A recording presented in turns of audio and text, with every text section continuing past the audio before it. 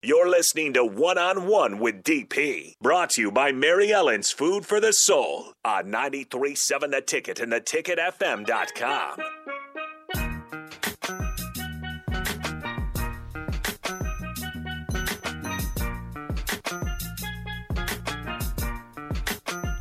Welcome back to One on One. We're talking athletes. And if you're talking about the history of American athletes, that some of the greatest athletes to ever exist fall in two spaces, right? The run/jump guys, right? And what makes Carl Lewis unique is that he was the fastest runner and the greatest jumper at the same time. You don't see that very often. So he would go into meets and he would kick your tail in the 100 and 200, and then he would go beat you as well in the long jump. Also would have been an All-American. Based on his times, he would have been an All-American 400 if he had decided to do that as well. In his practice times, he would have been an All-American if he had decided to add 400 meters. That happens with a lot of 100 and 200 meter guys where they're really good at the 400, but they're better at the 1 and the 2, so they're like, look, I don't need to worry about this. Or you're so much better at the 400 that you, for your team, you compete in the 400 because you would win every meet and get extra points. Well, everybody was giving crap to Michael Norman because the last 2 years he's been the best 400 runner in the world. He's been 44, damn near close to getting sub 44. And this last year he decided, you know what? I want to sprint. So he did the 1 and the 2. He went sub 10 in the 1.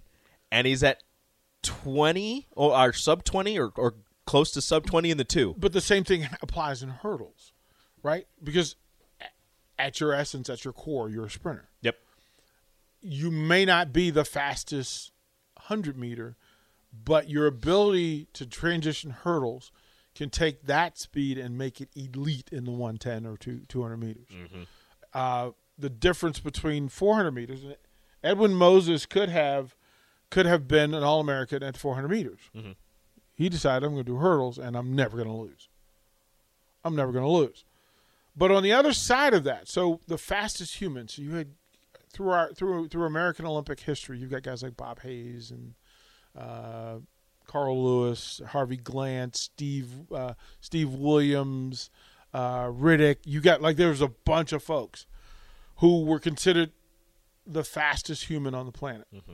And for a lot of people, athleticism is purely centered on speed. Yes. And the power required to do so. There are no weak 100-yard sprinters. No. There are none. They're just not. Strong. Right. But when you expand to it, 100-meter long jump, shot put, high jump, 400-meter, 110 hurdles, discus throw, pole vault, javelin throw, and 1,500 meters, which changes what's required of the body over a short period of time. 10 events over a short period of time, and then consider that there may be heats in those, right? If you're at a big event, you've got to win a heat and then advance it. So you've got to double your output. But great athletes in America, we're talking about some of the greatest athletes to ever live. You start with Jim Thorpe, and that's where the phrase that after he won the Olympics, he was dubbed the greatest athlete in the world. Now, mind you, he co-signed that by being a Hall of Fame football player. Pretty athletic. And was a pretty good baseball player as well, and lacrosse. Pretty athletic. Again, another guy with an award named after him. Yeah. Bill Russell, Wilt Chamberlain, guys who excelled athletically in other spaces other than their own. They showed you. Wilt would have been stories about him. Wilt. Tell you, Wilt. The story was that Wilt would have been an All-American sprinter had he chosen to do so. But I can only imagine some of those guys doing high jump. Right. It's just if you, and I know it's different because you've seen it with basketball players different style of jump. Though. Yeah, you're like, oh well, they could be great high jumpers. See how high they get up off the ground to dunk the ball, or see how high their head gets above the rim. But for high jump, it's completely different. Yeah. Body control. The body control and the fact that you have to go off of 1 foot. Well, to go from the Fosbury flop goes to traditional. There are people who still do that are getting 6 6'6" plus. Like how? Well, we thank Bob Bosberry for creating the flop and realizing that for some people it's easier to go off the other foot and then to turn your back to it and control your body. And somehow bend into an upside-down U. Right? I mean, because I think once you get it to 6 foot, you doing the traditional is really difficult, but there are people who excel at it. For America, I mean, Jim Thorpe, to go back to 1912, and for conversation, you go back to Jim Thorpe, right? But guys, so here's some of the America dominated the decathlon for a long period of time. Guys like Bill Toomey, Rayford Johnson, Bob Mathias. Bob Mathias, for a 12-year stretch, was the best athlete in the world. Then Rayford Johnson and what he did, and of course he did it in Rome. Bill Toomey when they got to Mexico City. Bruce Jenner in Montreal. And then Daley Thompson from Great Britain took it over and had a 10-year stretch where he was the best athlete. He won in Moscow. He won in London. And the thing about he won in Los Angeles. The thing about Los Angeles, I'm old enough for the old heads out there, they remember Dan and Dave. Dan and Dave, where Reebok spent millions of dollars in advertising and merchandising campaign. There were Dan versus Dave shirts. I'm Team Dan. I'm Team Dave. What team were you? I wasn't. I found it funny. I found it hilarious. Dan was this good-looking kind of. He fit the part, and Dave was the kind of the all-American cut, good-looking, like that dude, and it looked like, everybody had the perceptions of what they wanted. However, and it's now this is months, right? So the campaign. I'll give you some of the notes on this. The campaign began with TV commercials during the Super Bowl. Early. Right? Really early. Right? And they were rivals. They were both favored to win medals in Barcelona. And Reebok had lost their share to Nike. So Reebok was using this to get back in the top spot in that space. And the series of television spots had the same message. Who will be the world's greatest athlete, Dan or Dave, to be settled this summer in Barcelona? And Reebok's plans, they were 5 months into this, 6 months into this campaign. Only thing was, Dan failed to qualify for the Olympics in the decathlete. That throws a wrench into things. Yeah, he failed. And when I look back on it now, this would be everything that we talk about. That millions of dollars at the top level. I can only imagine. Yeah, that would be a week of radio just on wow, Reebok. Well, no, you would have done this radio about this from the moment they ran the Super Bowl campaign all the way up into the Olympic trials. We would have been talking about, okay, well, he's really good at this event. He struggles in this one.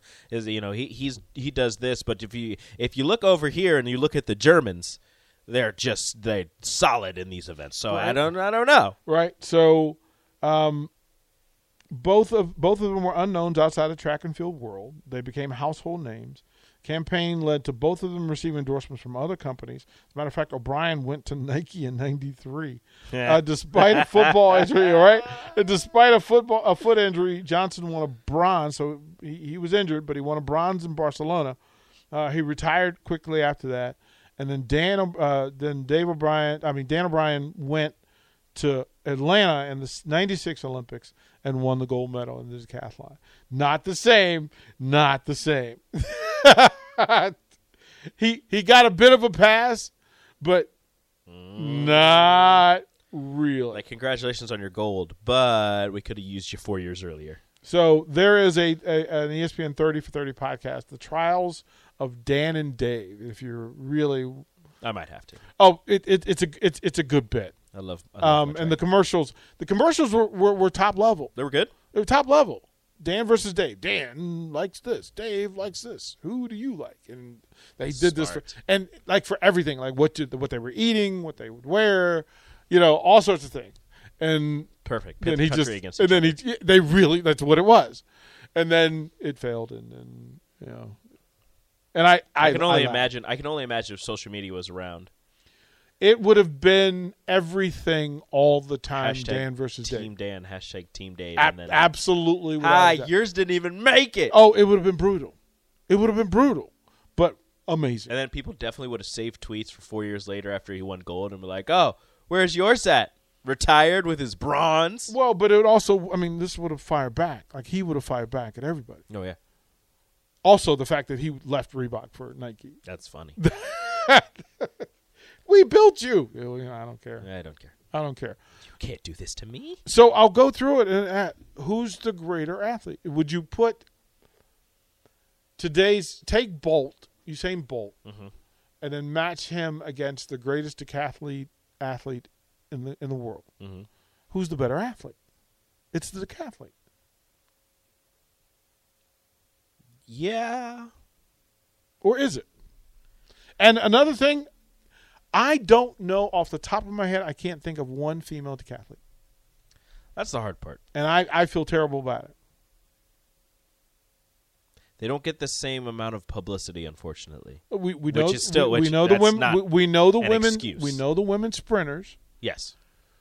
We know some of the long distance runners. Some of them. We don't know all of them. Track athletes. We know high jumpers. Now high jumpers is kind of it's got its own niche. Mm-hmm. Mid distance, But long jump. I don't know the the decathletes. horizontal jumpers. Yeah. Yeah. So I'm gonna peek. One, I'm gonna go back and watch some Dan and Dave commercials. As you should. Two, I'm gonna go see if I can figure out who the women decathletes are. We'll do that next.